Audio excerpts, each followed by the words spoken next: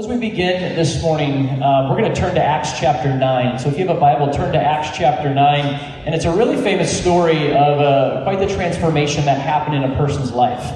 Quite the change. But before we get into that, I want to, I heard of a testimony actually a couple months ago, and it fits with this story. And I wanted to share, have a person share it this morning. So I'm going to invite Josh to come on up. Josh Orton to come on up. Josh has been hanging out with our middle schoolers at the end of last school year, and I've known Josh quite a while, and so Josh, I think that's on, you can use that one. Grant, can you turn that one on, my microphone? Number one, it's mine. So not Grant. Josh I've known for a while, and so Josh, why don't you just share a little bit about growing up here in West Michigan? Just introduce yourself to these people a little bit. So hey, I'm Josh. I grew up in West Michigan until freshman year of college, where then I moved to Kansas City and went to 3 different high schools in Kansas City, from being homeschooled to getting a concussion really bad at a Catholic school, to then going to the crazy public school for a couple of years. I know I very ventured out there. But then I went to college out in Denver, and spent some time out there, and now I'm back here for the time being. And so he shot me a text message in June. He was gone for the month of June and went out west and had a wedding in Denver, and then flew to Philadelphia, had another wedding, and then flew back to Denver, and then took his van that he had redone all over the West Coast. And he shot me this text message, and I believe June 24th. And it's up on the screen. He says this. I was like, hey, where are you? What are you up to? And he goes, I'm in Denver right now. I will be here for the next week or so. My atheist friend Ben is no longer an atheist.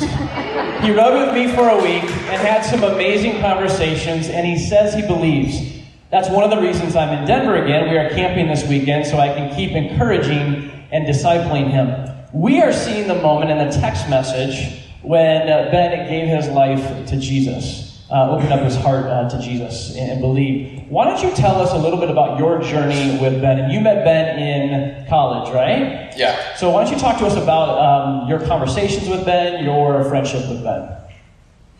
Ben. I love that guy. But let's see. The first time I met him, he came over to our house with an entire wine bottle and drank the entire thing around our fire.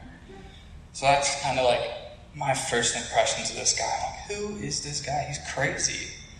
But then I got to know him, and then he decided to move with us for our senior year of college.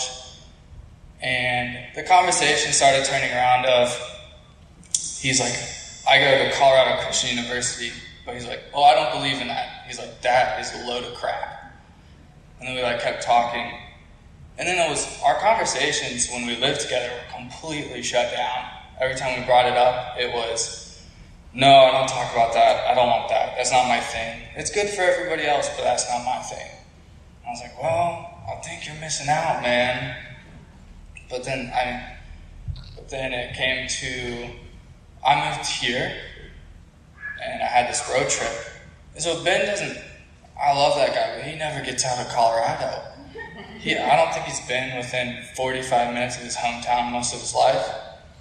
So I was like, dude, come with me on this road trip.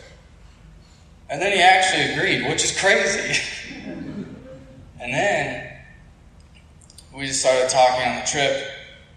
And he was like, yeah, I think there's something out there that I'm missing. And I was like, no way. I've been telling you this for years.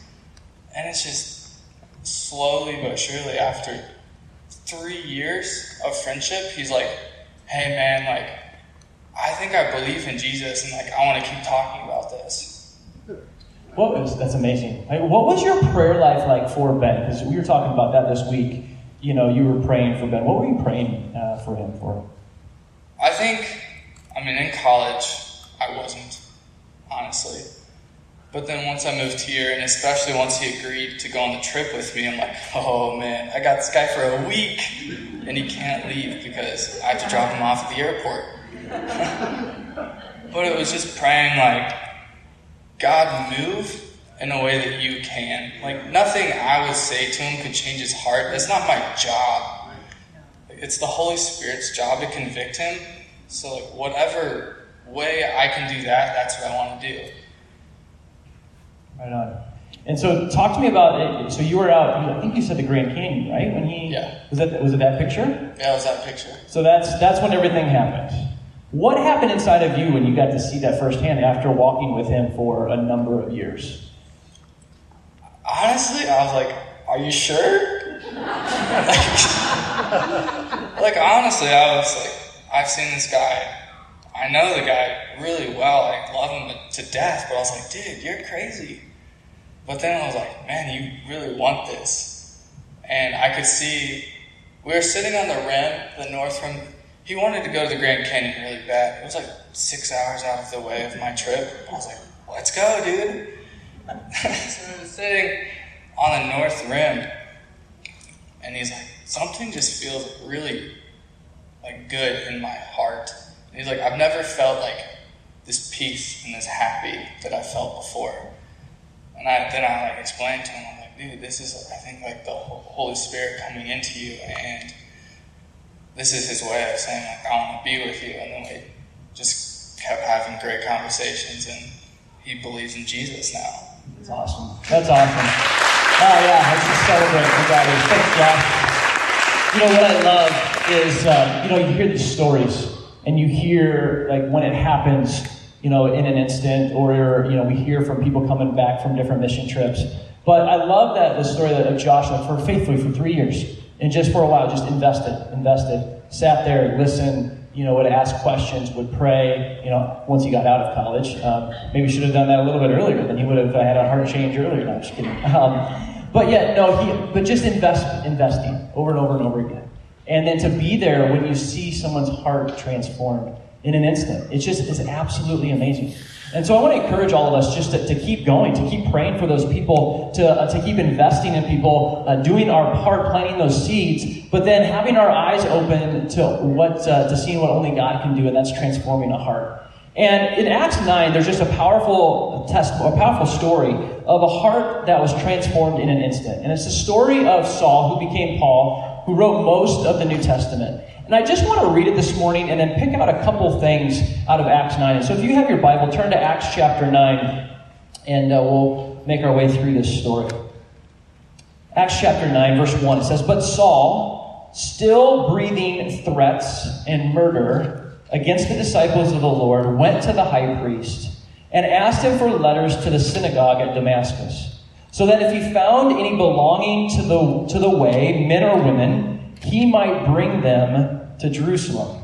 So that we're introduced to Saul again, and then the first time we heard about Saul was at the end of Acts chapter 7, as he is standing there watching Stephen be stoned to death for his faith and his belief in Jesus. And Saul is standing there, and I always picture him with his arms crossed, and he was giving approval to Stephen dying by being stoned to death for his faith in Jesus.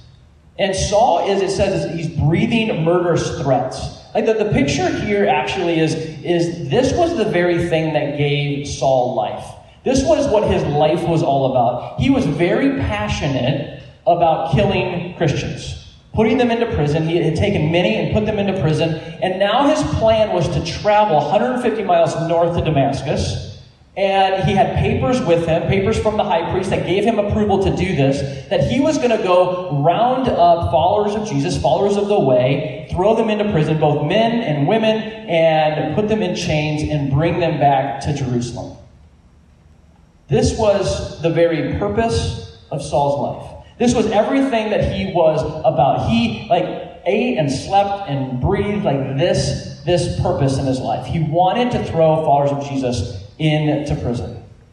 And so the story continues. Acts 9 verse 3. It says, Now as he went on his way, he approached Damascus, and suddenly a light from heaven shone around him. And falling to the ground, he heard a voice saying to him, Saul, Saul, why are you persecuting me? And he said, Who are you, Lord? And he said, I am Jesus, whom you are persecuting. But rise and enter the city, and you will be told what you are to do. The men who were traveling with him stood speechless, hearing the voice but seeing no one. Saul rose from the ground, and although his eyes were opened, he saw nothing. So they led him by hand and brought him into Damascus. And for 3 days he was without sight and neither ate nor drank. I mean, I love that instant transformation. It says, suddenly there was a light from heaven that shone around him. Saul was not expecting it. That was not his plan for the day. He was planning to go to Damascus, to put people in prison, to bind people. But all of a sudden, at the end of the day, Saul is blinded by the light, and he himself is found to be in chains, and frankly, chains for the gospel, as his life is transformed in an instant. And I always think, like, God's plans are so much greater than our plans. Here Saul was thinking, okay, this is my plan for my life. This is my plan for this day. And all of a sudden, in a moment, God interrupted and changed his plans. In a moment, God can interrupt and change our plans. And I wonder often, are we open to that? Are we open to God rearranging our plans? Because Saul's life was definitely rearranged. But I think this story shouts one clear thing to us. And it's this, that there is no one on the face of this planet, no one who has ever lived that is too far gone, that is beyond the reach of the gospel. I mean, we're familiar with this story, and we think like, oh yeah, Saul became Paul, and frankly, like our familiarity with this story makes it lose some of its power. And we forget like where Paul was or where Saul was. Saul was extremely wealthy. Saul was a Jew, but was also a Roman citizen, and in order to become a Roman citizen, you actually had to pay for that citizenship. And it wasn't cheap. You didn't just go to Dollar General and pick it up off the shelf for a couple bucks. This was like thousands of dollars. This was a lot of money to become a Roman citizen. And so Paul came from a very rich family. And we remember the words of Jesus when he talked about the rich. He said it's easier for a camel to go through an eye of a needle than for the rich to enter the kingdom of heaven. And so here Paul was like, the odds were stacked against him. He was also highly educated by the best teachers that day, by Gamaliel, who was a very respected teacher. And sometimes our education, our minds can get in the way of us following Jesus because of our pride and our knowledge, and we think we know how the world works. So he was wealthy, he was educated, and he was extremely religious. I mean, we learn later in Saul's life that he followed the law to the T. Like, he followed every little thing of the law. He's like, I am the most religious person. And so Paul probably would have been like thinking like, God must be proud of me because I'm doing everything right. And so his heart was religious, his heart was educated, like his heart was wealthy. So many obstacles stand in the way of Saul becoming a Christian. But then in a moment, his life is transformed. In a moment, everything changed. In an instant, as he's going on the road to Damascus. And he goes from being a persecutor of Christians to a proclaimer of the good news of Jesus. He goes from being an enemy of God to being a friend of God. And I look at this story, I look at Saul's story, and we could be like, oh yeah, that was nice, for Saul. But actually, Saul's story is our story. Because we, at one time, were enemies of God. Ephesians 2, Paul's words, he says, you were a child of wrath, object of wrath, deserving punishment. That's who we were apart from Jesus, but because of Jesus, he reached into our lives and saved us, not by any works that we could have done, but only by his grace, and he moves us from being an object of wrath, an enemy, to being his friend. He takes our unrighteousness, our sin, and we get Jesus' righteousness and a relationship with God. And so this story is like such an amazing picture, a beautiful picture of our salvation, because God has been pursued Saul, drew Saul to himself, just like he did with us. And so there is like no one, including all of us, that is beyond the reach of the gospel. The gospel can get a hold of any person's heart at any moment. But I also love one verse in here, in this first little section, because I believe it paints a picture of our relationship with Jesus. And in verse 5, Saul says this. He says, who are you, Lord? And Jesus said, I am Jesus, whom you are persecuting. Now, let that sink in, whom you are persecuting. Now, we have no record of Saul going and persecuting Jesus. We have no record of Saul nailing Jesus to the cross. The only record that we have is that Saul persecuted followers of Jesus. He stoned followers of Jesus. He killed followers of Jesus. And this verse screams to you and I our relationship with Jesus. That what happens to us, Jesus takes very personal. What happens to followers of Jesus, if they're persecuted, Jesus takes very personal. And this just like screams like we are so close to Jesus. We are united with Christ. When Jesus looks at us, he sees it's Christ in us. That's how close we are to him. And so like so many people say, I want to get closer and closer to Jesus. Do you really realize how close you are actually to Jesus? That he identifies with you. That as you're going through hardship, that you are not alone, that he is with you. I get blown away by this statement every time when Jesus says, you're persecuting me. It's like, no, like Paul was persecuting followers of Jesus. But Jesus takes what happens to you very personal. And the other thing is true, like wherever you're going through, whatever you go through in life, the ups and the downs, you are never far away from Jesus, that he is with you, right by your side. The story continues. And verse 10, Saul has been without drink and food for 3 days. Kind of like he's in the tomb himself, like Jesus experienced. 3 days without food and water, he's blinded. And then all of a sudden it says, now there was a disciple at Damascus named Ananias. The Lord said to him in a vision, Ananias. And he said, here I am, Lord. And the Lord said to him, rise and go to the street called Straight, at the house of Judas. Look for a man of Tarsus named Saul, for behold, he is praying, and he has seen in a vision a man named Ananias. Come in and lay his hands on him, so that he might regain his sight. But Ananias answered, Lord, I have heard from many about this man, how much evil he has done to your saints at Jerusalem. And here he has authority from the chief priest to bind and all who call on your name. But the Lord said to him, go, for he is a chosen instrument of mine to carry my name before the Gentiles and kings and children of Israel. For I will show him how much he must suffer for the sake of my name. So Ananias departed, entered the house, and laying his hands on him, he said, Brother Saul, the Lord Jesus, who appeared to you on the road by which you came, has sent me so that you may regain your sight and be filled with the Holy Spirit. And immediately something like scales fell from his eyes, and he regained his sight. Then he rose and was baptized, and taking food, he was strengthened. I'm always drawn to Ananias because this story starts with Saul being confronted by Jesus on the road. And he's blinded, and he's led into Damascus.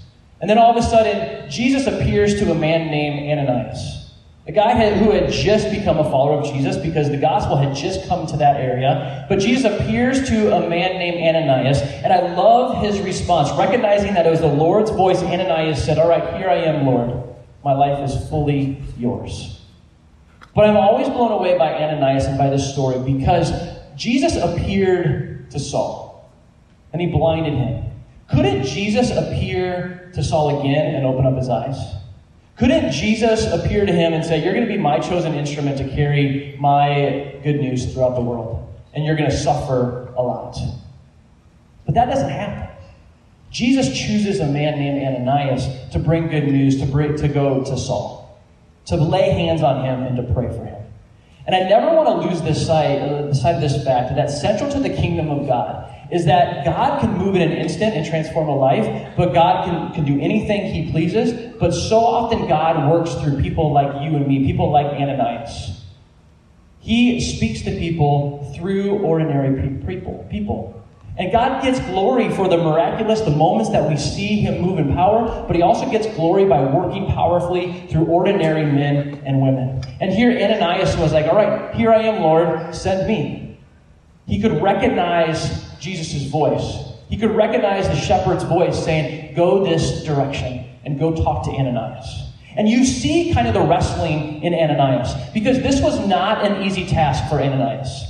This was not an easy thing, because instantly he goes back to the Lord, which is a beautiful picture of the relationship that we can have with God. Because Ananias hears Jesus say, this is what you want, I want you to do.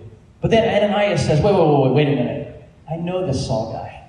I've heard stories. I've heard that he has taken people captive. And surely he was coming to see people like Ananias to bring them back to Jerusalem. And so Ananias is telling Jesus, like, no, I didn't know about this. And Jesus said, no. He's in the room praying. It's okay. His life is transformed. which again is another example of the fact that Jesus is at work in so many ways that we don't see. And so Ananias hears this from the Lord, and it says he departed, and he went to Saul. He was obedient, no matter the cost. He was obedient to do what Jesus asked him to do, even though it seemed a little weird. Saul, seriously? Seriously, I need to go talk to him? But Ananias was bold in his obedience, and he went. And I love the interaction between Ananias and Saul. Because what does he say? He looks at him and he says, "Brother Saul." Recognize that he wasn't an enemy anymore. He was family. And I bet those words were so sweet for Saul to hear.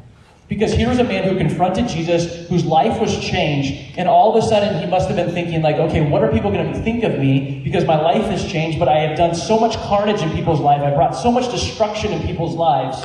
And here Ananias says, you know what? I'm going to look at you the same way that Jesus looks at you. Your family, you belong to us now, brother Saul. And the peace that would have fallen on Saul's life. Wow, they're not thinking of me like the way that I used to live. They're not seeing me through this lens. And I wonder how often do we know that people's lives have been changed, but we still see them as an old creation instead of a new creation. And I think the challenge for us today is like, make sure that we're seeing people through the eyes of Jesus. To come to them and say, you know what? You're a brother or you're a sister in Christ. That's how I'm going to see you. But I want us to not lose sight of the fact that Ananias was bold in his obedience. Bold to do what Jesus asked him to do. And as you live your life, as you listen to the Lord, as you get direction, as you read Scripture, are you bold in your obedience? Are you bold when you read things to say, you know what, this is what Jesus says, and so you know what, I need to do it? Are you bold when you get this little tug of your spirit to say, you know what, call this person or text this person? Because that's what it looks like for me. I get a person's name in my mind, or I get a thought, and I'm like, you know what, it's not sin. And so, you know what? I'm going to do it. Must be the Holy Spirit. Are we bold in our obedience when it comes to the Word? Are we bold in our obedience when it comes to the Holy Spirit, to follow the Holy Spirit's leading, no matter what it costs? No matter how uncomfortable it makes us? Because I dare say Ananias was uncomfortable. Walking to Straight Street, kind of like shuffling along. All right, Lord, are you sure? Are you sure this is what you want me to do? But he went. And I want us to be obedient in that way. I want to end with a testimony, and I'm actually going to have Mike share a testimony because Mike shared at the men's group just a little stirring that God was bringing up in his spirit and his gut. And I was impressed by Mike's obedience. And so I just want him to share a little bit and share the emotions that he went through and being obedient. You can use this one. Good morning, everybody. How you doing? Good. Yeah, so as everybody knows, a few months ago, my father passed away, and it was a really tough time for our family. One of the things that made that those weeks really difficult was one of my uncles never showed up at the visitation, never showed up at the funeral, never called any of us. He was absent. And if you've been through that process, right, you can kind of feel that emotion of that hurts. And I saw how it hurt my mom. I saw how it hurt my family members. And this anger and this offense started to grow in me. And I was talking to Barry this morning. I think he's gone. But I was talking to Barry this morning, and he looked at me and he goes, I'm pretty old, but he said, I still feel like I'm growing up. And this week I felt like I had to grow up a little bit because I discovered that I was dealing with a lot of offense, a lot of bitterness, a lot of anger towards this person. And I go around all the time and I talk to people and I say, you need to forgive people. You need to forgive people. And all of a sudden it was like, Mike, you gotta smoke what you're selling. Right? Can I say that here? Okay.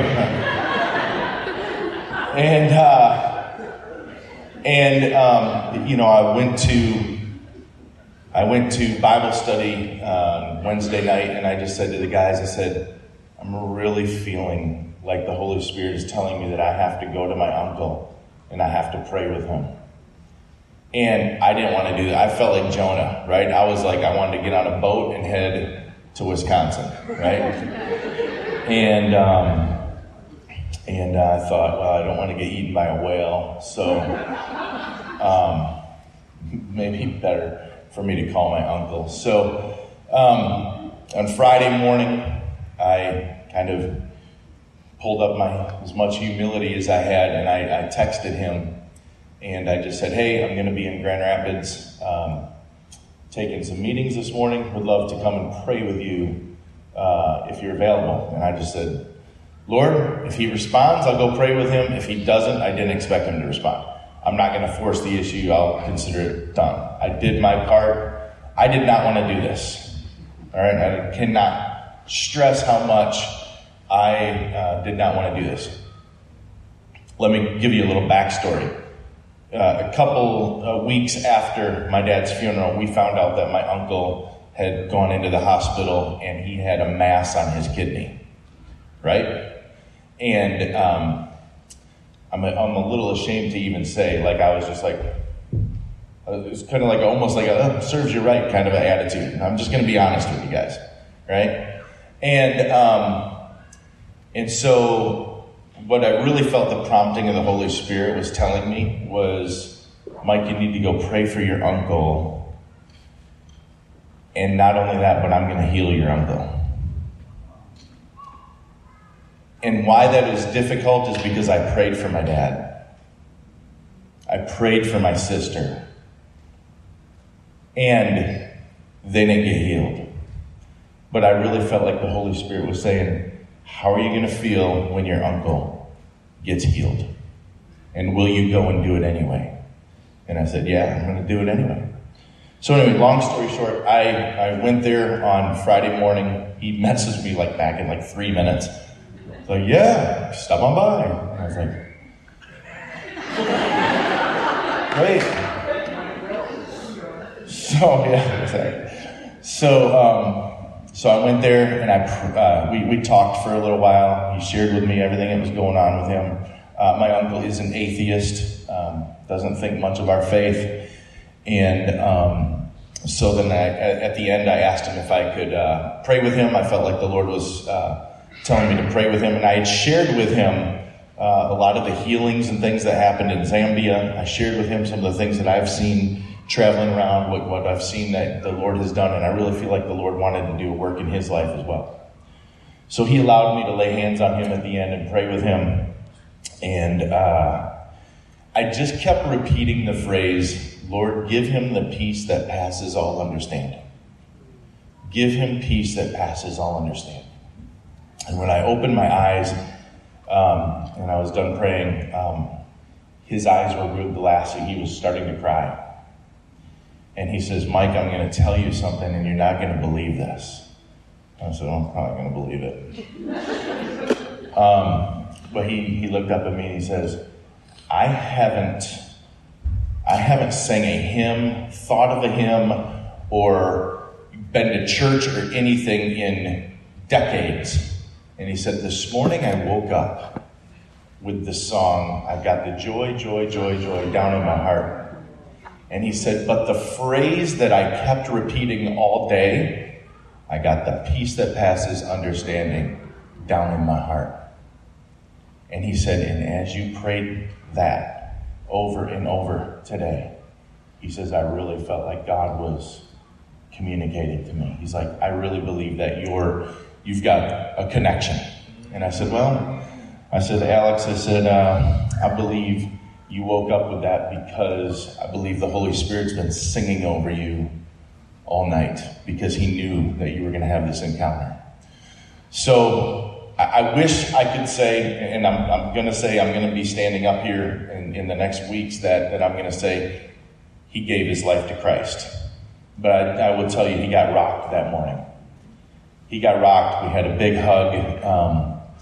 And I just told him I loved him and would love to see him again. But he definitely He messaged me afterwards and thanked me again for coming. But again, like, I talk to people all the time who walk around with offense and with all this stuff blocking us from stepping out.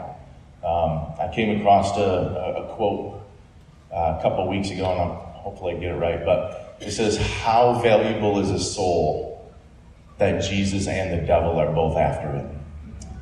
And, our battle is not against flesh and blood, right? We've been given the ministry of reconciliation, and we got to get ourselves out of the way, because those people that you're angry at, they matter to Jesus. So that's it.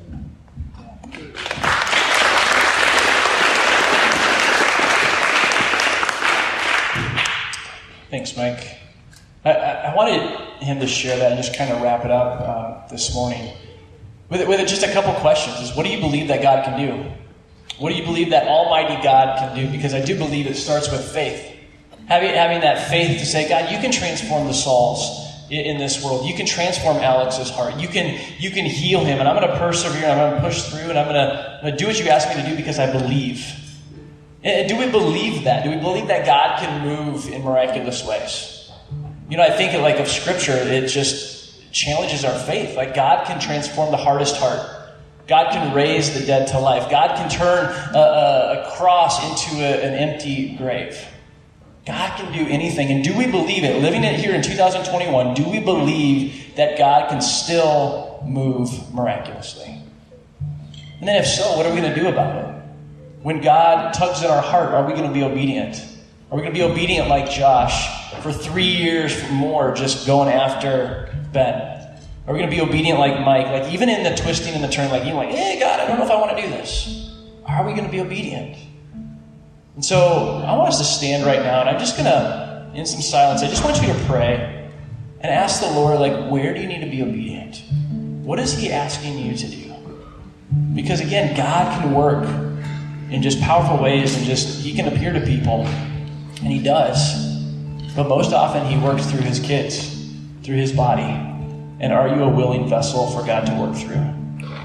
And does it start with just a faith that you believe that God can do anything? So I want you to pray and just ask the Lord, what do you want me to do?